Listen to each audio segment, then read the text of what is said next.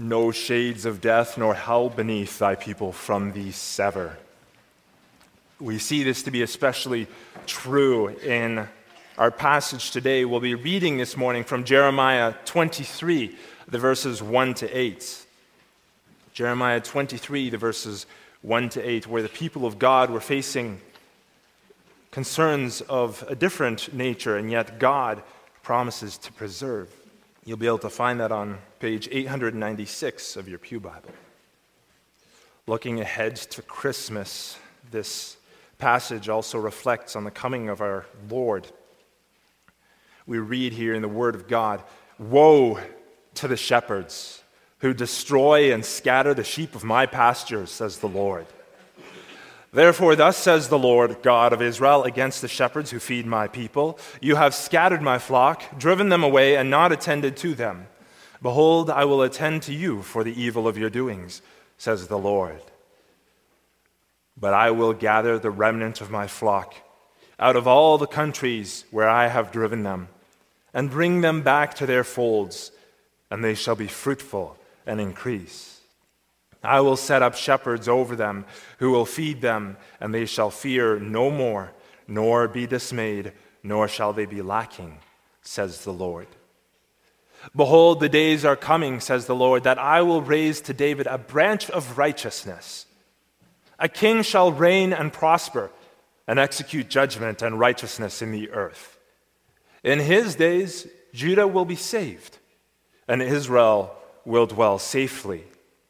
Now this is his name by which he will be called, the Lord, our righteousness. Therefore, behold, the days are coming, says the Lord, that they shall no longer say, as the Lord lives, who brought up the children of Israel from the land of Egypt, but as the Lord lives, who brought up and led the descendants of the house of Israel from the north country, and from all the countries where I had driven them, and they shall dwell in their own land. So far, the word of God. Beloved congregation of our Lord and Savior Jesus Christ, have you ever spoken with somebody who is feeling the effects of someone who had sinned against them? Maybe there was someone in authority over them that had failed or had sinned against them. Or maybe they're in a relationship with that person through blood, through marriage, through friendship, or through work. And you can see the pain that's caused by that person's sinful actions. This is what the prophet Jeremiah is experiencing right now. Jeremiah was writing his book about 600 years before Christ. And a ways prior to that, in 722 BC, Israel had been taken into exile for their sins. In Jeremiah's day, the nation of Israel was a living testament to the fact that the Lord will carry out what he warns about. However, as he's preaching to the leaders of the people of Judah, to the spiritual leaders and to the political leaders, they are not listening.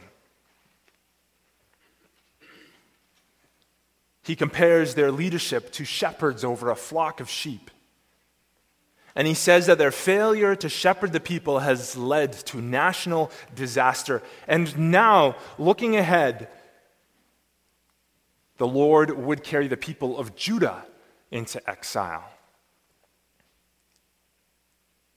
The failure of the nation could be directly laid at the feet of the failed leaders of the people. They had reached a point of no return here. And now the exile was looming ahead of them. This was around 600. The exile happened in 586 BC, less than 20 years later.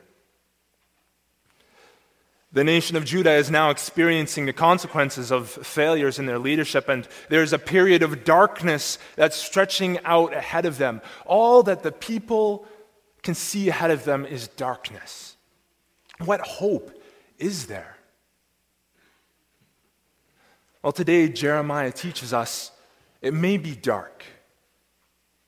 Your leaders may have failed you. But your God will never fail you.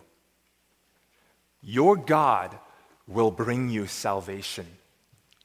And this is the gospel message that's preached to you today under the following theme: a royal hope for the future. And we'll see, first of all, the failed shepherds, secondly, the good shepherd, and third, the deliverance that the Lord promises his people. Now, as we saw before, the picture of shepherds is a picture of the leadership over God's people. The picture of those shepherds who have scattered the flock, driven them away, and not attended to them. These were the leaders of the people. One of the examples of this was a man named King Zedekiah. He was a king around this time, and he had been installed as king of Judah by Nebuchadnezzar, king of Babylon. This had happened after a siege in Jerusalem in 597 BC. Nebuchadnezzar had placed him there to succeed the king who was before him, his nephew Jeconiah. He had been overthrown as king after a reign of only 3 months and 10 days. So basically, this man Zedekiah, he was placed there as a puppet king underneath Nebuchadnezzar. Now, Zedekiah was a man who didn't listen to the warnings of the Lord. Although Jeremiah had called him back to faithfulness, to learn from the sins of Jeconiah, the king who had come before him, he didn't listen. This is especially a great contrast if you consider what Zedekiah's name is supposed to mean. Zedekiah means the Lord is righteousness. The Lord is righteousness, or Yahweh is righteous. The covenant Lord, the Lord of promise, is righteous. And as king, he was intended to embody the righteousness of Yahweh's rule over his people. As king, he was supposed to represent God's good and right rule over the people. But if anything, his kingship went to war against the righteousness of God. We read in 2 Kings 24, verses 19 to 20, that he also did evil in the sight of the Lord, according to all that Jehoiakim had done. For because of the anger of the Lord, this happened in Jerusalem and Judah, that he finally cast them out of his presence. Zedekiah, the shepherd and national leader of Israel, had failed. But it wasn't just Zedekiah who had failed. It was also all of the priests who have failed, those who were supposed to be the spiritual leaders of the people of God. In Jeremiah 2, verse 8, the Lord accuses the spiritual leaders as well through Jeremiah, saying the priests didn't say, "Where's the Lord?" And those who handle the law did not know me. Bad shepherds had failed the people again and led the way as the nation plunged itself into sin. But as we look at this, we can see that this isn't a pattern that stayed with the people of Israel alone. This is something that the people of God face time and time and time again throughout history. In Jesus' day, there were Pharisees whom Jesus said went across sea and land to win a single convert, only to make him twice the son of hell that they were. Matthew 23, verse 15. If we look in church history, there was the Roman Catholic churches banning the regular people who weren't clergy from having their own Bible at the Council of Toulouse in the year 1229. Not only were they not allowed to have their own Bible according to that church council, but having it translated into their own language was especially strictly forbidden. And in a later council, they commanded that within 8 days of the decree being published, all Bibles from the laity, from the people, the congregation members, had to be delivered to the clergy in order that they could be burned. Today as well, we can see where shepherds have failed due to their sin. Preachers of the health and wealth gospel do incredible amounts of damage. Preachers who direct the hearts and the eyes of the congregation away from their Bibles, away from the Word of God, and towards themselves or towards something else, the pursuit of happiness. They do incredible damage as well. While they might gather a large following for themselves, they are still, in doing so, verse 2 of our passage, scattering the flock from God, having driven them away and not attended to their true spiritual needs. But it's not just those outside, is it? We leaders in the Church of Christ, we are sinners as well. 1 John 1 says that if anyone says he is without sin, he is a liar, and the truth is not in him. And when you're in a leadership position, whether it be as a teacher, whether it be as an elder, deacon, pastor, whether it be in any other position, looking into your heart, you know the truth of this. Our catechism teaches us that our old nature inclines us to hate God and our neighbor in Lord's Day 2, and that there is a constant struggle that is going on within our old natures, within our nature, putting our old nature to death. And we are to grieve with a heartfelt sorrow because of this sin, more and more to hate it and flee from it, as we confess in Lord's Day 33. And so we are reminded that we are not free from sin simply because we're placed in positions of authority.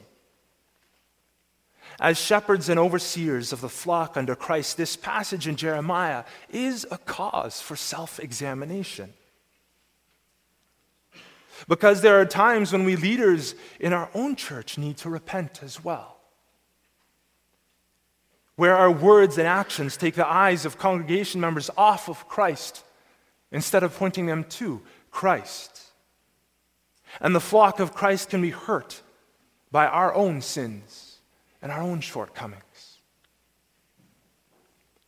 This kind of sin grieves us, and we do ask for your forgiveness in the places that we have fallen short, that we have sinned against you, beloved. We as fellow sinners ask for your forgiveness where we have sinned against you and not pointed you to Christ. The awareness of our own inadequacy and complete need to depend on God for His grace in our tasks rests heavily upon us. But for all of us, when we read Scripture, we don't just look at it to see how it points to others. As we look at this, we don't just paint people in history with this brush. We don't paint other people in our church with this brush. Scripture lays bare each of our own hearts. And as we see this, we see all of us having need for a deliverer. And it's for this reason that we are so grateful for the redeeming work of our over-shepherd, the good shepherd, Jesus Christ, as we come in repentance to Him. And this brings us to our second point, the good shepherd.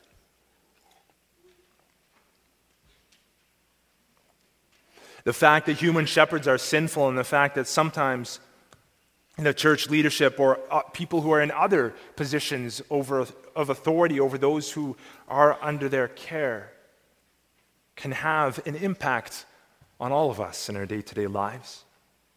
You feel unattended, you feel unheard, and you feel hurt by words and actions. And as leaders, as elders, as parents, as teachers, as bosses, you may feel like you might not have approached things the right way, and maybe your frustration led you to a sinful response. And while you have repented and asked for forgiveness and worked with the Spirit's grace to be transformed by the renewing of your mind, you may wonder if you are just better off throwing it all in and giving up in despair? Is it beyond repair?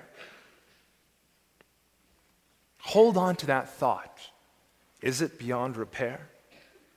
Both as those who fall short and those who feel the effects of their leaders' shortcomings. And look back at our passage today. The nation of Judah was in a position in which they faced darkness ahead of them as a consequence of their own actions, and there seemed to be no hope. The king, whose name meant "the Lord is righteous," was living in wickedness, and his rule amounted to one that had no real authority. It wasn't really him reigning, but it was him being a puppet over the people of God. The certainty of the exile was ahead of them. What hope could they have? Everything seemed to be the opposite of what it should be. But as they looked into the long darkness that stretches ahead of them, the Lord promises them light.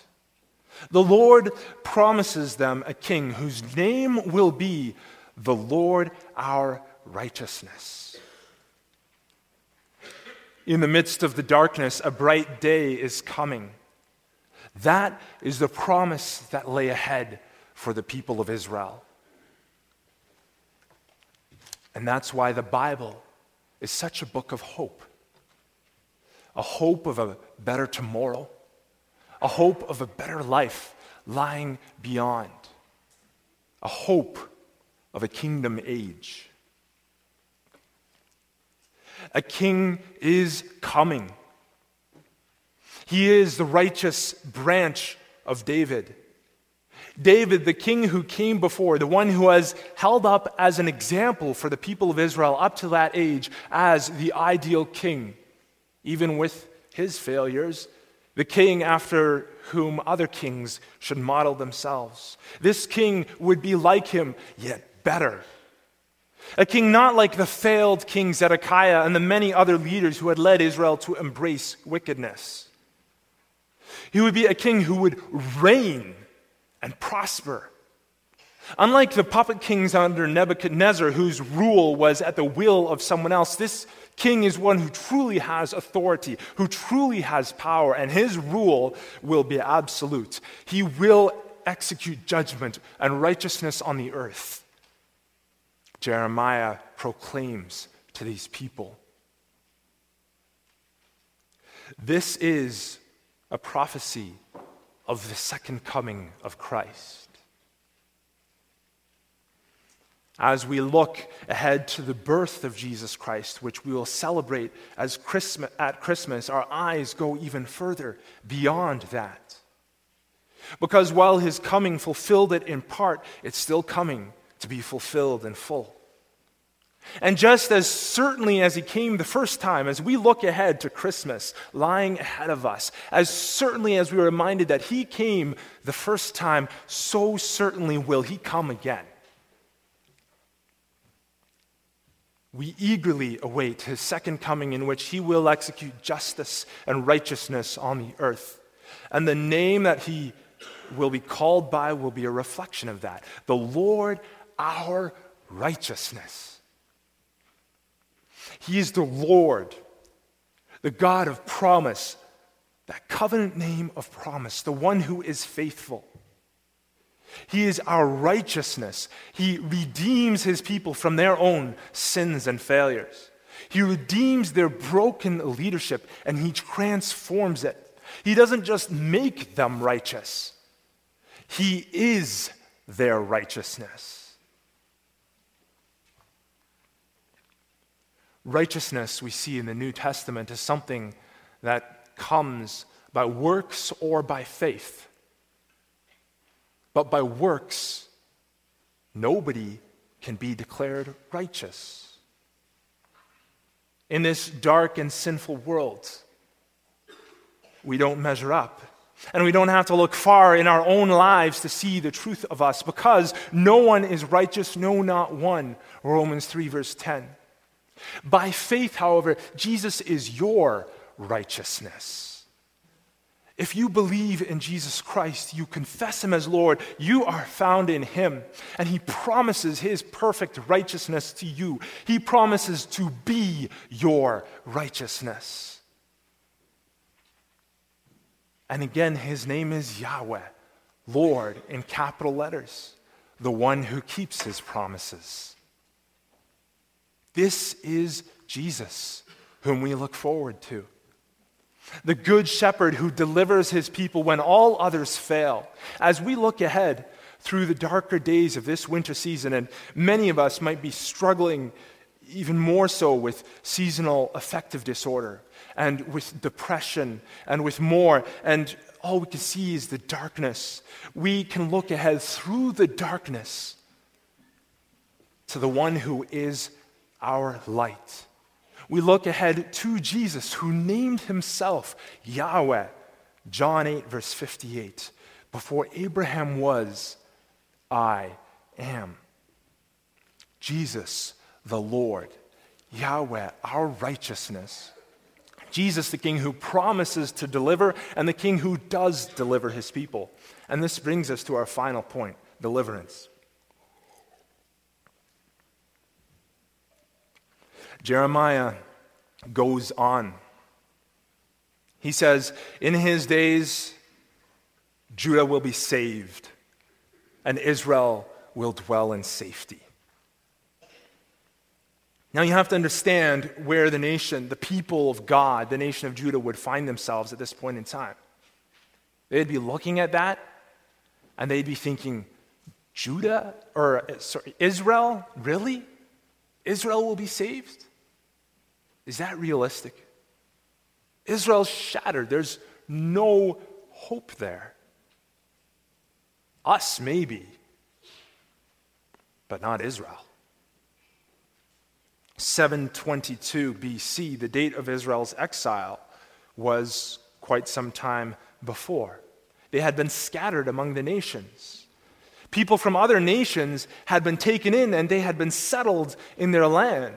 It seemed like there was no going back for Israel. There's no hope there. Would God's people from Israel ever be redeemed and rescued? Well, here's the beauty of God's promises. Where God promises things to his people, he delivers. And the same was absolutely true for Israel. As God promised, he began to gather his sheep together again. He brought Judah home from exile, and he established them in the land again. But he also brought people from Israel back. Yes, he didn't bring them back as two separate nations again, but he did bring them back. As he promised, no sheep would be missing. The phrase, I will gather the remnant of my flock, the remnant, that last little bit, he wouldn't miss any of them. All of his chosen people would be back together again, gathered together again. Now, this didn't mean that it would be every individual Israelite right at that moment in time yet. It's true. We read in Romans 9, verse 6, that not all Israel is Israel. That's to say, there were those in the nation who had rejected the promises of God. God gathered in those whom he had claimed as his own. More than that, there were those who died in exile.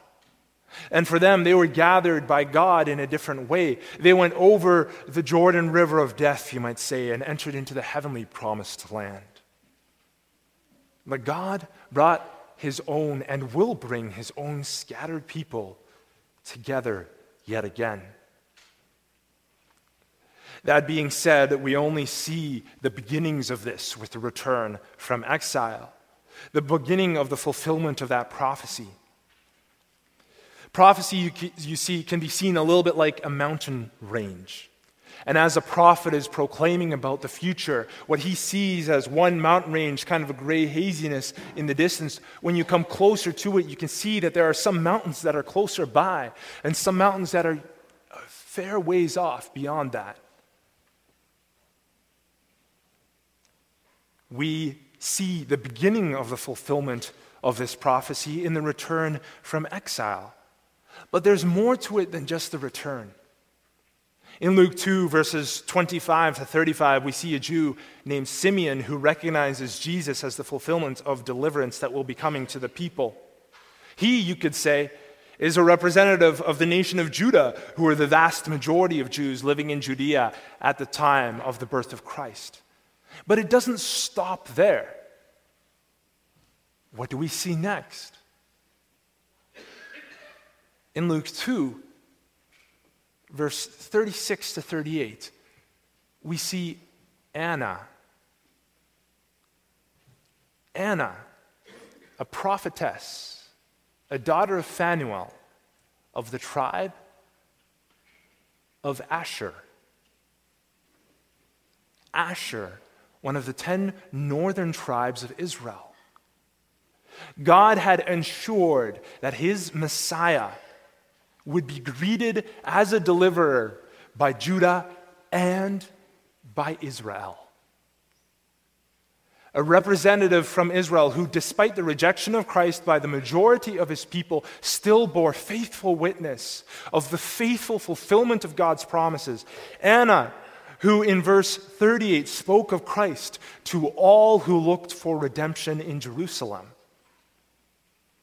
The beginnings of the fulfillment of this prophecy with the exile.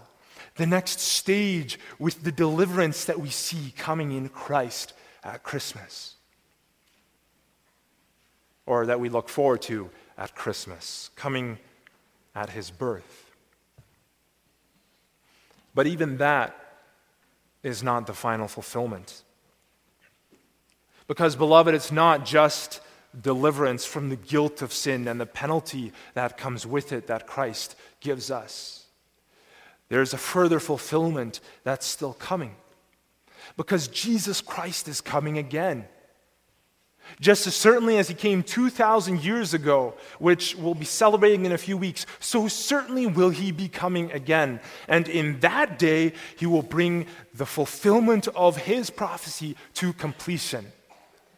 A fulfillment that he has already been showing us is beginning to be completed step by step. That he has showed us that there is truly hope. He has given us little glimpses of light that we can look ahead to step by step by step. And now he will bring it to us in full. And so, beloved, we're taught here in these days before Christmas, these days as we are looking ahead, that hope is not just a cruel joke. That our Redeemer lives. That our King, who is our righteousness, will succeed when all others fail. When other helpers fail and comforts flee. When leadership fails us. When we as leaders recognize our own failures. The help of the helpless will abide with me as we turn to him in repentance and in faith.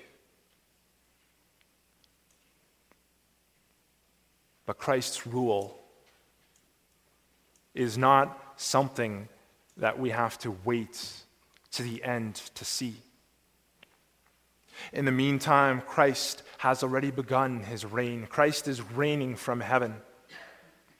He sent out his disciples as the representation of the new Israel, 12 apostles representing 12 tribes of Israel in this new gospel age. 12 apostles representing the full number of the people of God whom he claimed as his own and whom he will gather in.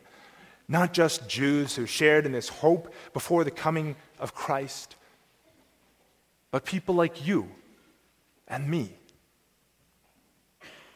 All of God's people from every tongue and tribe and nation who look to him in hope. And he does rule over all with justice and righteousness, and his kingdom is breaking into this world. But that final day is still coming. When we lift up our eyes to heaven and we see his return in glory, when our King will reign in fullness and will prosper and execute judgment and righteousness in the earth.